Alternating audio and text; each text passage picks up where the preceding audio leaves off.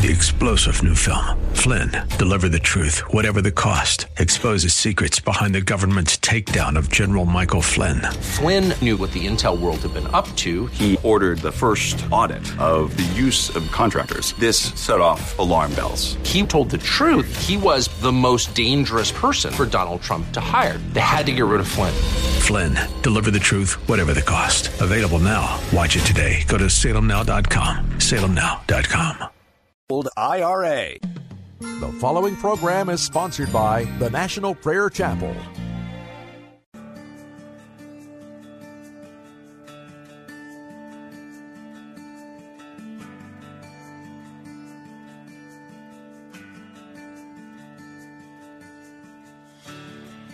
There's nothing worth more that could ever come close. Nothing can compare. You're our living hope. Your presence, Lord.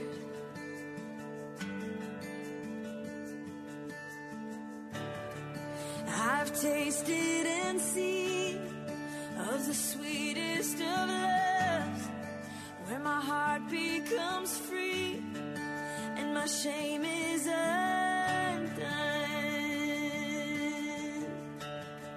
Your presence, Lord.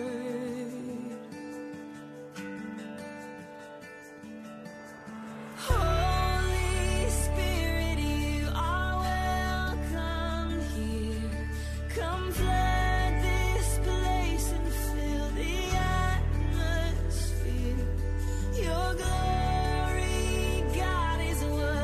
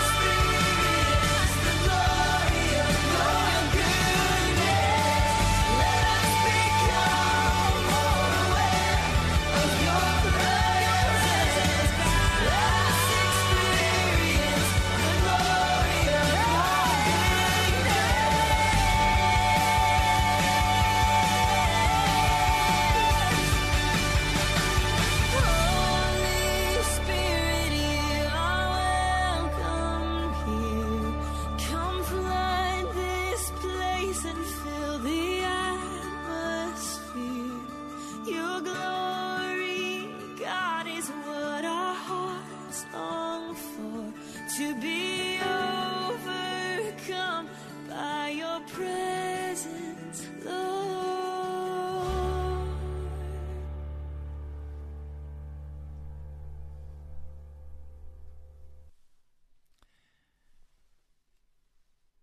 The Apostle John wanted one thing more than anything else. He wanted to see his children prosper and walk in the presence of the Holy Spirit. I want that same thing. I want to help you today understand the specific hindrances that block the presence of the Holy Spirit from your life. I want you to see and understand those things which must be let go of. We need to be very specific while not being legalistic. For most of us, I'm going to make the assumption that what you want more than anything else is the power and presence of the Holy Spirit in your life, that you could serve Jesus in a whole new way. We're going to turn to the book of 1 John. 1 John, the first chapter. There are some scriptures here at the very beginning that we must have an understanding of to understand the will of God regarding our lives. Now, as we begin, let's pray. Lord Jesus, I can't express these truths adequately. It will take your Holy Spirit coming in power to open our hearts and our minds and to deal with us at the very inner core of our being. Lord, would you come now? Holy Spirit, would you come? Would you enlarge these words, that they would not just fall to the ground and die, but would rather quicken my brother and my sister, even as they're quickening my own heart. Lord, thank you. I pray in your mighty name. Amen. Oh, I know the cry of my heart is for the endowment, the gifting of the Holy Spirit in power, not only for sanctification, but for power to reach the lost and the dying. When we come to this first chapter, this is the message we have heard from him and declare to you. This is a word that John has received directly from Jesus for us. It's a broad statement of absolute truth. God is light. In other words, everything needs to be filled with the light of God and exposed so that we can see clearly the inner design of our own hearts and give that into the hand of the Holy Spirit, that we could pray out these hindrances to his presence, that he would have free access to our hearts. In him there is no darkness at all. If we claim to have fellowship, that is, if we claim to have koinonia, where we lean on God, where there is intimate fellowship between our hearts and God's, and yet we walk in the darkness, we lie and do not live by the truth. So if we're walking in deliberate sin against God, we walk in darkness.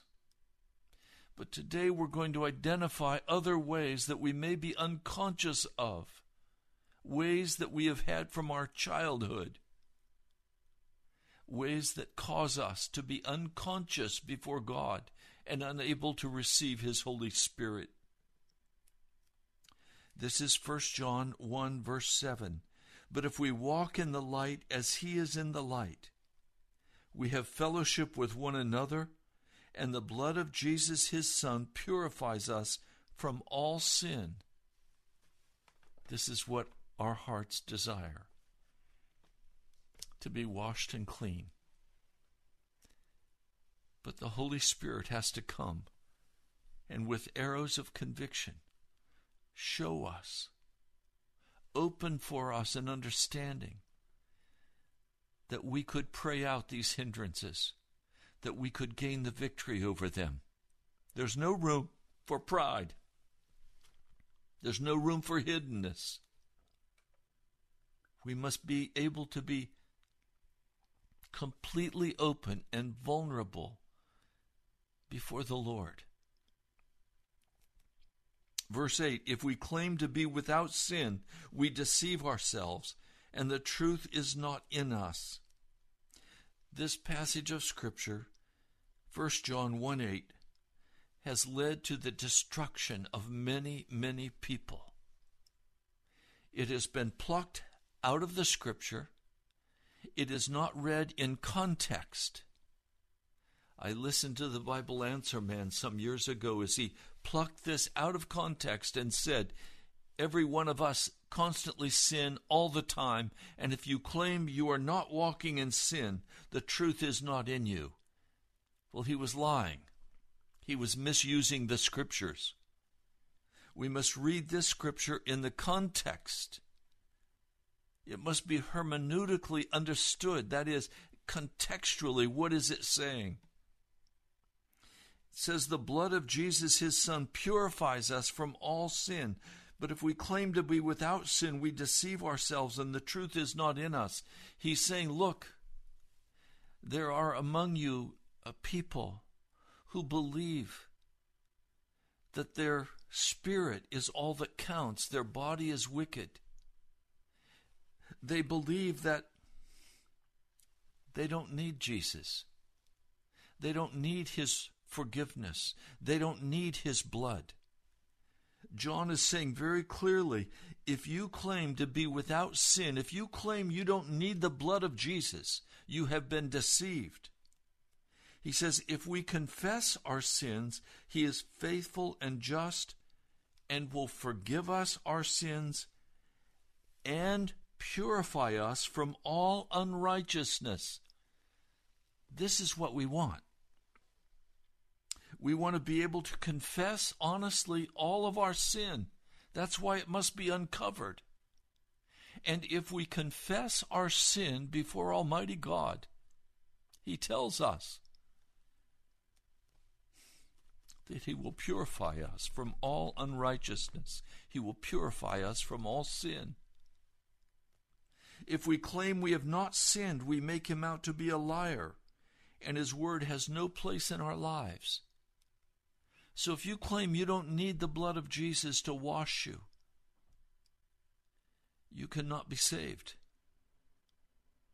If you claim that you've never sinned and so you don't need a Savior, if you claim that your good deeds will save you, you don't understand the reality, the seriousness of your sin that will take you to hell. There is only one way to heaven, and that is through Jesus Christ. And he must come and he must cleanse us of all unrighteousness. The purpose of this broadcast is to lay out very specific detail about the kind of sin that we keep hidden in our hearts that we must deal with. My dear children, chapter 2, verse 1. I write this to you so that you will not sin. It is John's intent that we should be purified from all unrighteousness by the blood of Jesus Christ, and that from that day forward, we should not walk in sin. We have one who speaks to the Father in our defense. Jesus Christ, the righteous one. He is the atoning sacrifice for our sins, and not only for ours, but also for the sins of the whole world. We know that we have come to know him if we obey his commandments. The man who says, I know him, but does not do what the commands require. He is a liar. The truth is not in him. But if anyone obeys his word, God's love is truly made complete in him. This is how we know we are in him. Whoever claims to live in him must walk as Jesus walked. Do you understand? We have an advocate with the Father. If we sin, we have an advocate with the Father who speaks in our defense. He is the atoning sacrifice for our sins. He washes us and cleanses us. But we must acknowledge our sin. We must acknowledge before him and not continue to walk in that sin, but to be made clean. Now we come to verse 15 of chapter 2. And this is where he begins to be very specific about our sin. Do not love the world, or do not agape the world. Do not sacrifice your time or your energy for anything of this world. Don't sacrifice your time and energy for anything in the world.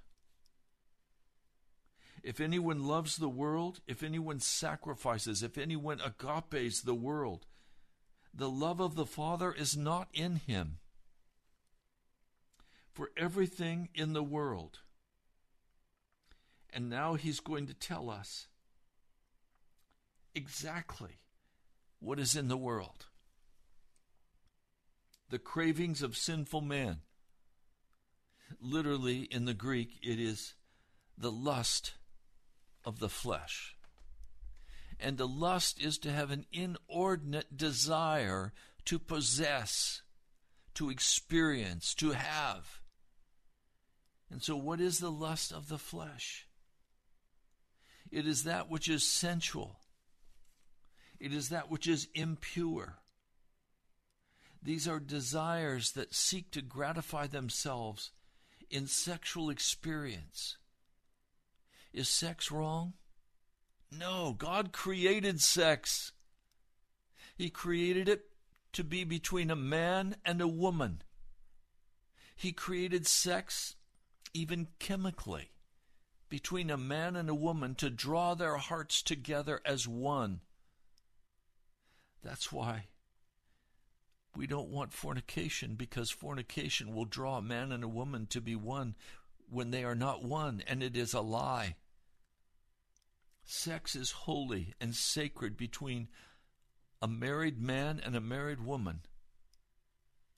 But there is this sensual desire in the way we dress, in the way we act, in the clothing that is worn. I see women wearing clothing that is so suggestive, exposing their breasts, tight around their hips, bare midriff, bare backs, sexually alluring. This is the first sin of the lust of the flesh. It is a gratification of the sexual, of the sensual. I see men wearing jeans so tight, I'm ashamed to even look at them. I went recently someplace, and there I saw a man and a woman that I've known for a number of years. They call themselves Christians. I could not look at the wife. She was dressed in such a sensual manner, popping out of her dress, breasts exposed. I couldn't even look at her. I turned my eyes away.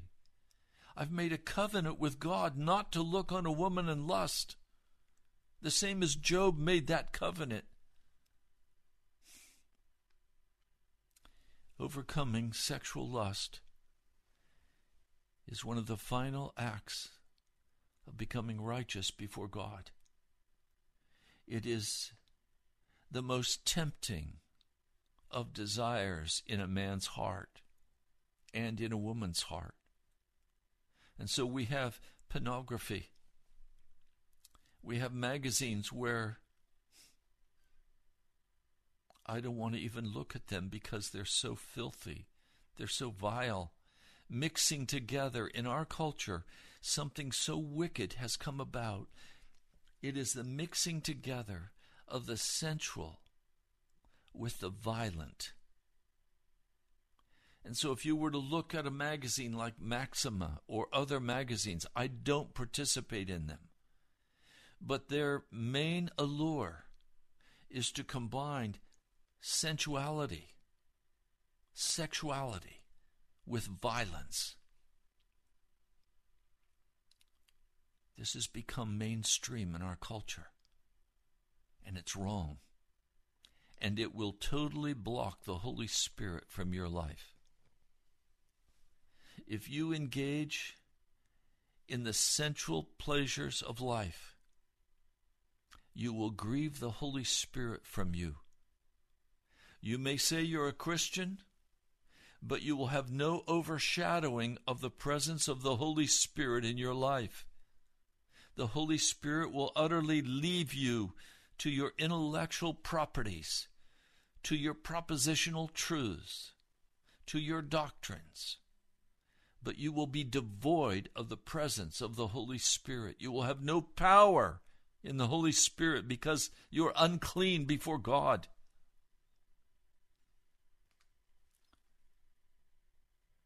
Gourmet foods. I have a friend who owns a beautiful restaurant. He invites me to come whenever I can to eat at his restaurant. He doesn't charge me. I couldn't go if I had to pay. It's a 5-star restaurant. I go at the Lord's command. But something that I notice that people will spend large amounts of time going over the menu and talking about each item, gourmet food, each item on the menu. And they'll talk with delight about the flavors and about the textures and about, as they combine this with their favorite wine or champagne or beer. And they live for this gourmet food. It's everything to them. It possesses them.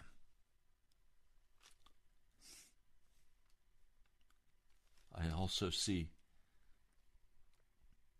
a great desire to be pampered, a great desire to be pampered physically in whatever way pleasures them. Indulgence, love of social life, always wanting to go to the party, always wanting an invitation to the latest and greatest social event.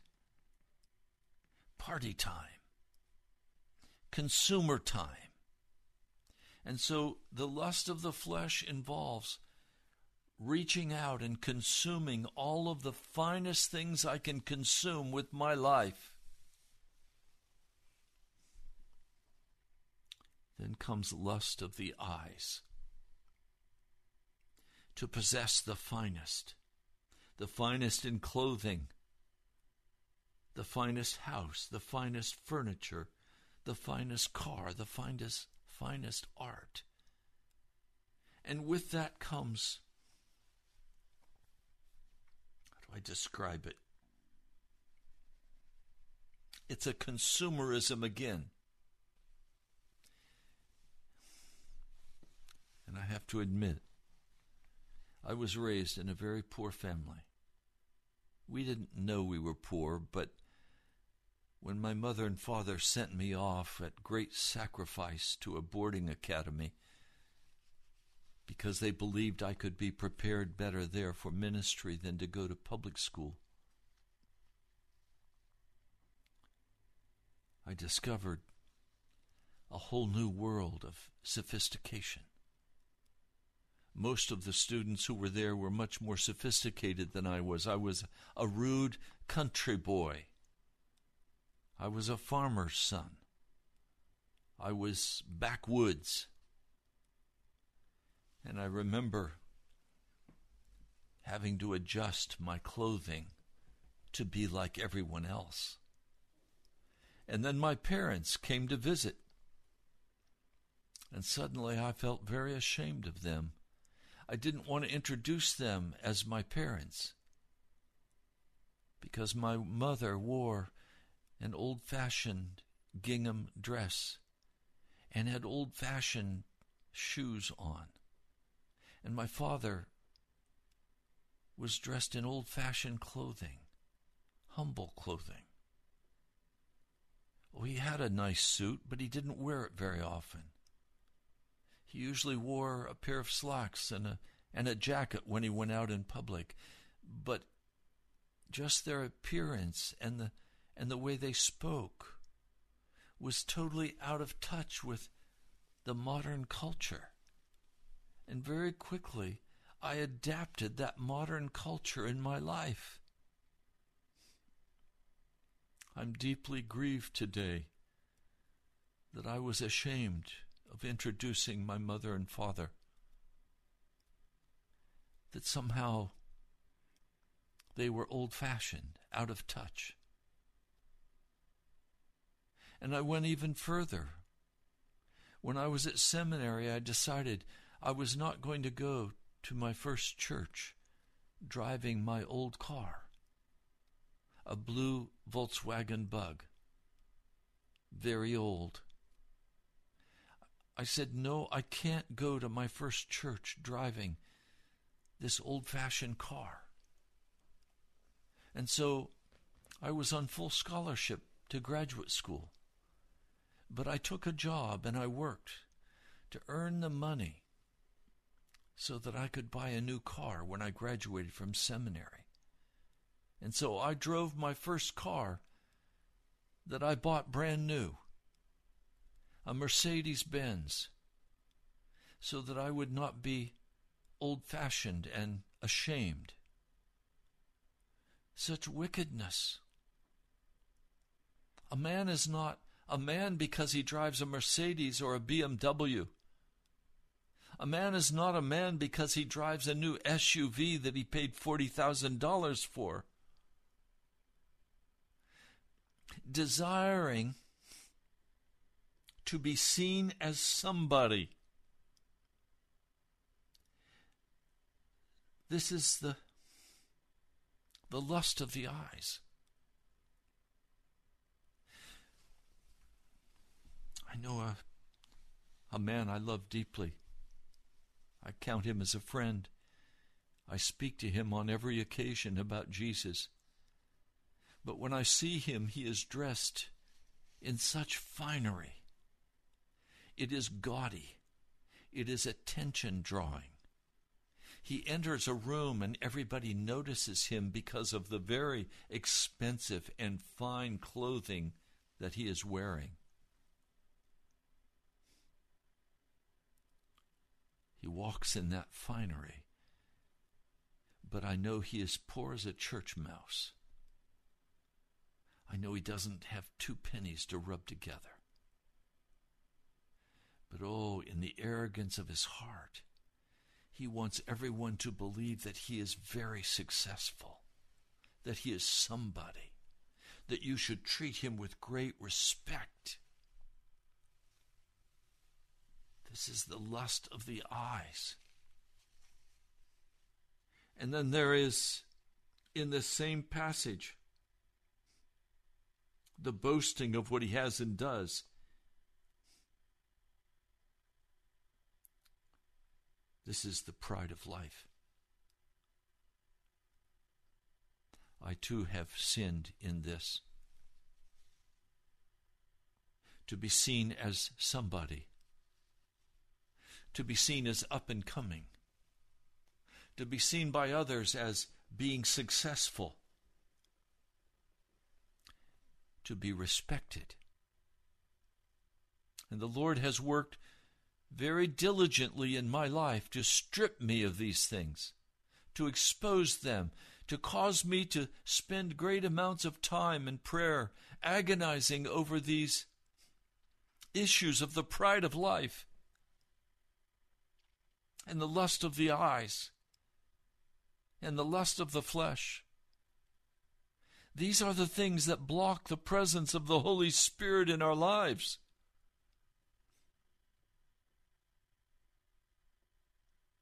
To be arrogant. I talk with some people, and through the conversation, they will drop the names of very important people to them, imitating and making believe that they are as important as these people because they're friends with them. Washington, D.C. is awash in name-dropping. Storytelling. I've sat so many times with men, older men especially, but it also affects middle-aged men and young men, telling stories that make them out to be the hero, stories of wrongs done to them, or stories of how they have faced difficulty and won, and everyone looked up to them and they were important. And these war stories go on and on. There's some men I can't stand to be with because I know as soon as I get with them, they're going to retell their war stories, and I don't want to hear their war stories one more time.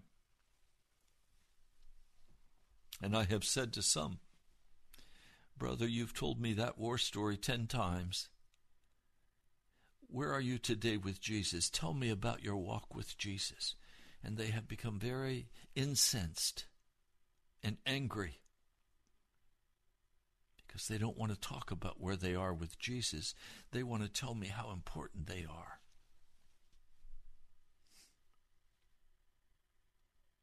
And they always want to tell the story so that it shows them as the hero or the heroine.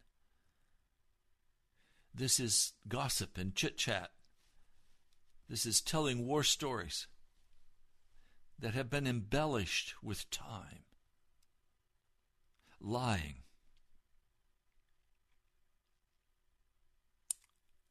I have in the past been guilty of this, and I am utterly ashamed of it today.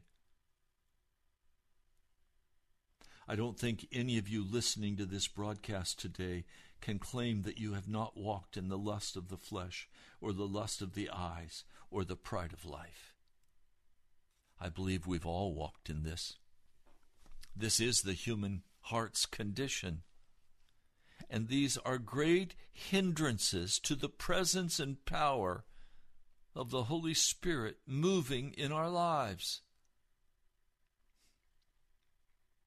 Do not love the world or anything in the world.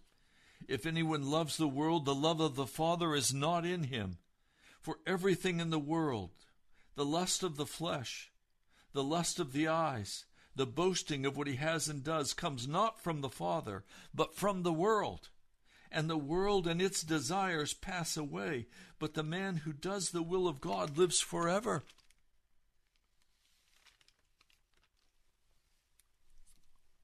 We must learn how to pray out these hindrances. Disobedience, when the Holy Spirit begins to speak with us about a specific area, disobedience to that command will cause us to be hardened in our heart and cause the Holy Spirit not to abide with us. Unforgiveness, bitterness, anger,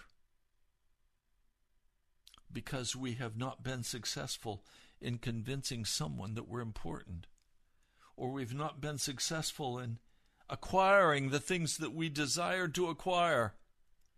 And so anger and rage builds up in our hearts.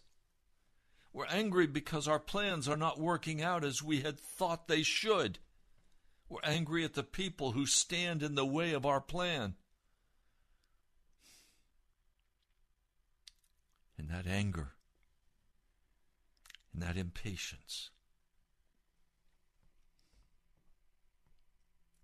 leads us into disobedience and bitterness of heart.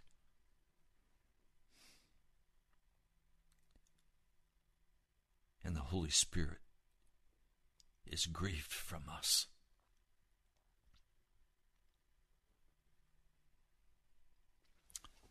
Over here in the book of Romans, there's a passage of Scripture. I want to read it to you. In Romans, the first chapter, the wrath of God, this is Romans 1:18. The wrath of God is being revealed from heaven against all the godlessness and wickedness of men who suppress the truth by their wickedness. Since what may be known about God is plain to them because God has made it plain to them. Verse 21. For although they knew God, they neither glorified him as God nor gave thanks to him, but their thinking became futile and their foolish hearts were darkened. Although they claimed to be wise, they became fools and exchanged the glory of the immortal God for images made to look like mortal man, birds and animals and reptiles. Therefore God gave them over in sinful desires of their hearts to sexual impurity. The first sign that you're being given over by God to wickedness is sexual impurity. The first sign that you're in trouble with God is when you look at a man or a woman and you lust after them. The first sign that you are right on the verge of being given over utterly into darkness is when you click on that pornography. When you go into the masturbation. When you go into the wickedness of the sensual. That's the first sign you're being given over to wickedness. And your life is being impoverished and you will not be able to know the Holy Spirit. We must confess these things before God and we must pray these hindrances out of our hearts. Sin is a hindrance to the Holy Spirit. And we must plead with him to change us, to cleanse us. Now I know we're entering into a time of such trouble in America. We're coming into a time of food shortage. There are threats of asteroids in September hitting the earth. There are many things to be terrified of. There's war and rumors of war. Nation rising against nation. We're all wrapped in these diapers over our face. Such foolishness. Everybody's afraid of COVID-19. They've never read and prayed through Psalm 91. I'm not afraid of COVID. I read Psalm 91 and I stand by faith in it. But see, as we face all of these terrible times that are coming upon us, we're powerless because we've walked in wickedness. And we as the church must be crucified with Christ. We must give up our sin. We must turn from our sin. God gave them over in the sinful desires of their hearts to sexual impurity, for the degrading of their bodies with one another. They exchanged the truth of God for a lie and worshipped and served created things rather than the Creator. They served the gourmet food. They served the new car. They served the things of the flesh, the entertainment of the day. They consumed the football and the baseball of the professional world. They consumed the entertainment, the movies, the video games. They consumed the wickedness of the world. And so God began to give them over in their minds to sensuality, to sexual uncleanness.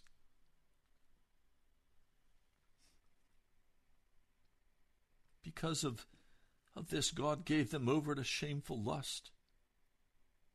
Even their women exchanged natural relations for unnatural ones. I listened to a dear man who was trans, a Baptist pastor in Canada, appearing as a woman, who came out and told this last month her congregation that she was a trans. And after consultation, the board voted to fire her.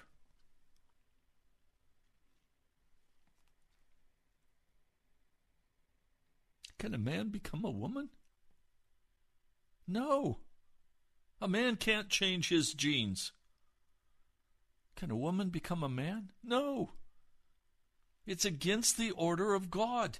And yet great arguments of love and compassion are made for why this should be acceptable to us in our culture.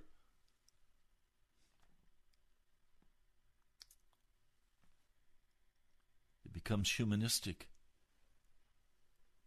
It is devoid of the Holy Spirit, and it is filled with a human spirit. And so natural relations are given up for unnatural ones. Verse 28, furthermore, since they did not think it worthwhile to retain the knowledge of God, He gave them over to a depraved mind to do what ought not to be done. They have become filled with every kind of wickedness, evil, greed, depravity. They're full of envy and murder and strife and deceit and malice. They're gossips, slanderers, God-haters, insolent, arrogant, boastful. They invent ways of doing evil. They disobey their parents. They are senseless, faithless, heartless, ruthless. Although they know God's righteous decree that those who do such things deserve death, they not only continue to do these very things, but approve of those who practice them.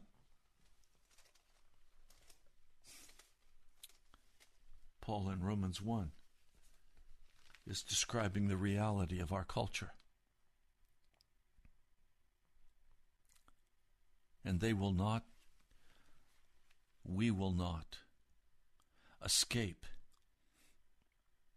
the judgments of God that are coming upon this nation and upon the American church if we show contempt for the riches of the kindness of God, His patience. It is God's kindness that leads us toward repentance. But our stubbornness and our unrepentant hearts simply store up wrath against ourselves for the day of God's wrath when His righteous judgment is revealed. And God will give to each person according to what they have done. So today we've identified some very specific areas. If the Holy Spirit is speaking to you, there's only one way for you to deal with that. It's the only way I've been able to deal with my desire for the finest in life. It's the only way money became utterly unable to touch my heart. I have no desire to possess or own money today. Money is something I am dead to. How? Why? Because I finally saw the sin I was walking in. And I prayed. until all love of money was taken from my heart and from my soul.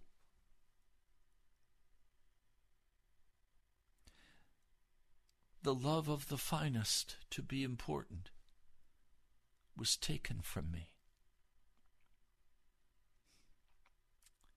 because I prayed that hindrance out of my life.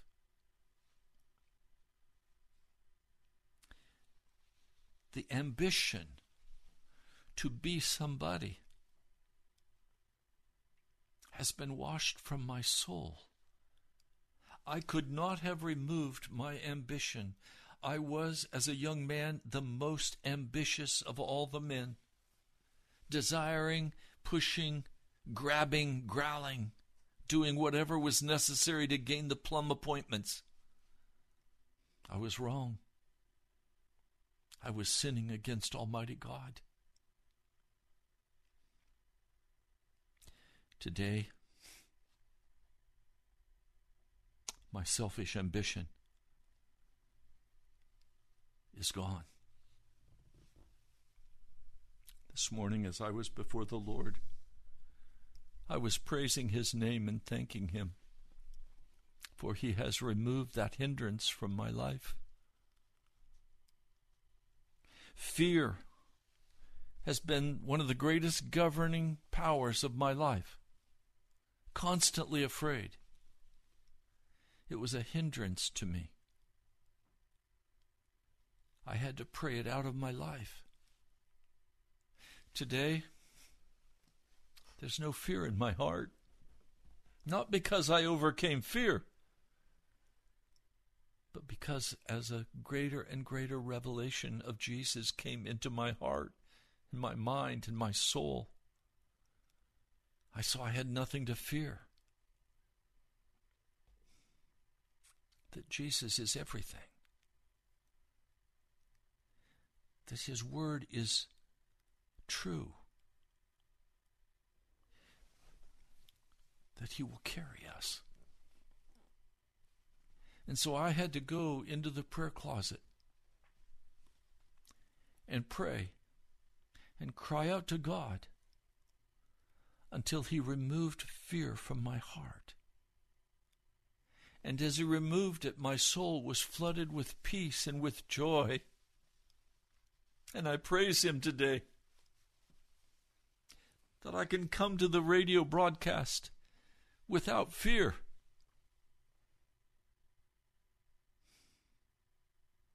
Are you living in fear today? Are you still walking in the sensuality of the flesh? Are you still trying to show yourself off and make people think that you're something? Is your heart cynical and angry?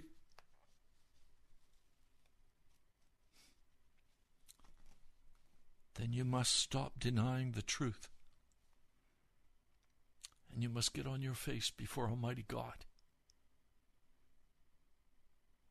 You must submit yourselves to God.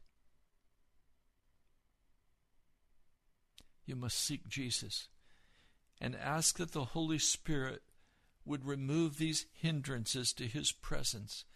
For the Holy Spirit is jealous of you. He wants you. He desires. He needs you. He wants to live in your body and use you for the work of the gospel. Will you allow Him to do that? James, Pastor James in the 4th chapter. Submit yourselves then to God. Resist the devil, and he will flee from you. Come near to God, and He will come near to you. Wash your hands, you sinners. Purify your hearts, you double-minded. Grieve and mourn and wail. Change your laughter to mourning and your joy to gloom. Humble yourselves before the Lord, and He will lift you up.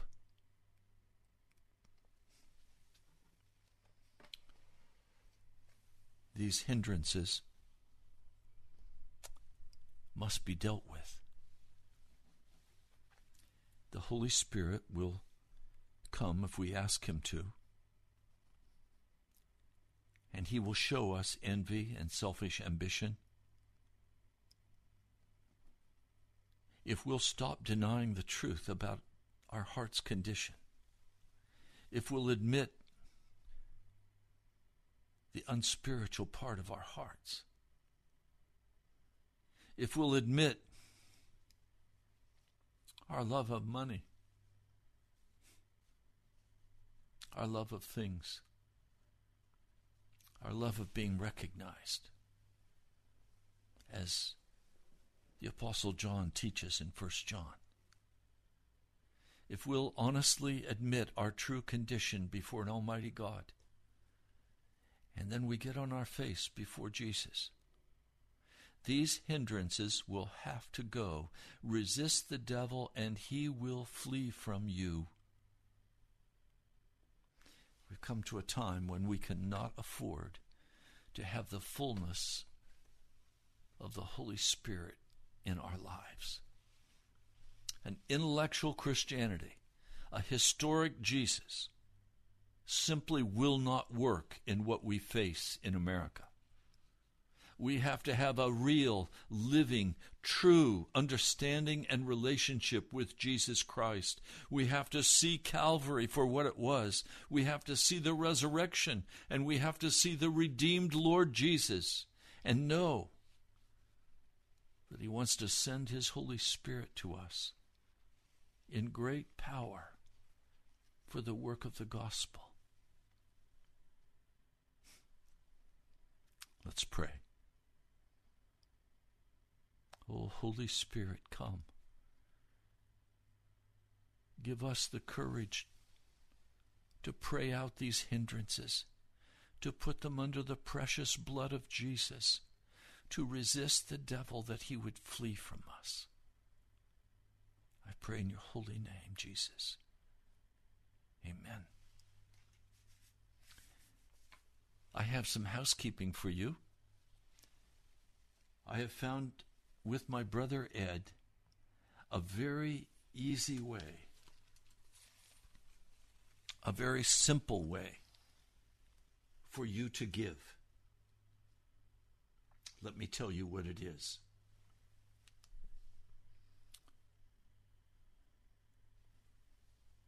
If you will dial this number, you can text your donation to the National Prayer Chapel for Pilgrim's Progress Radio. It is the easiest way you can give.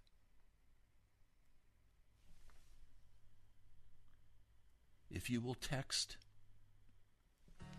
833-824-7302 and the word give, it will open for you on your cell phone where you can fill in the information and you can text the offering directly and quickly and painlessly.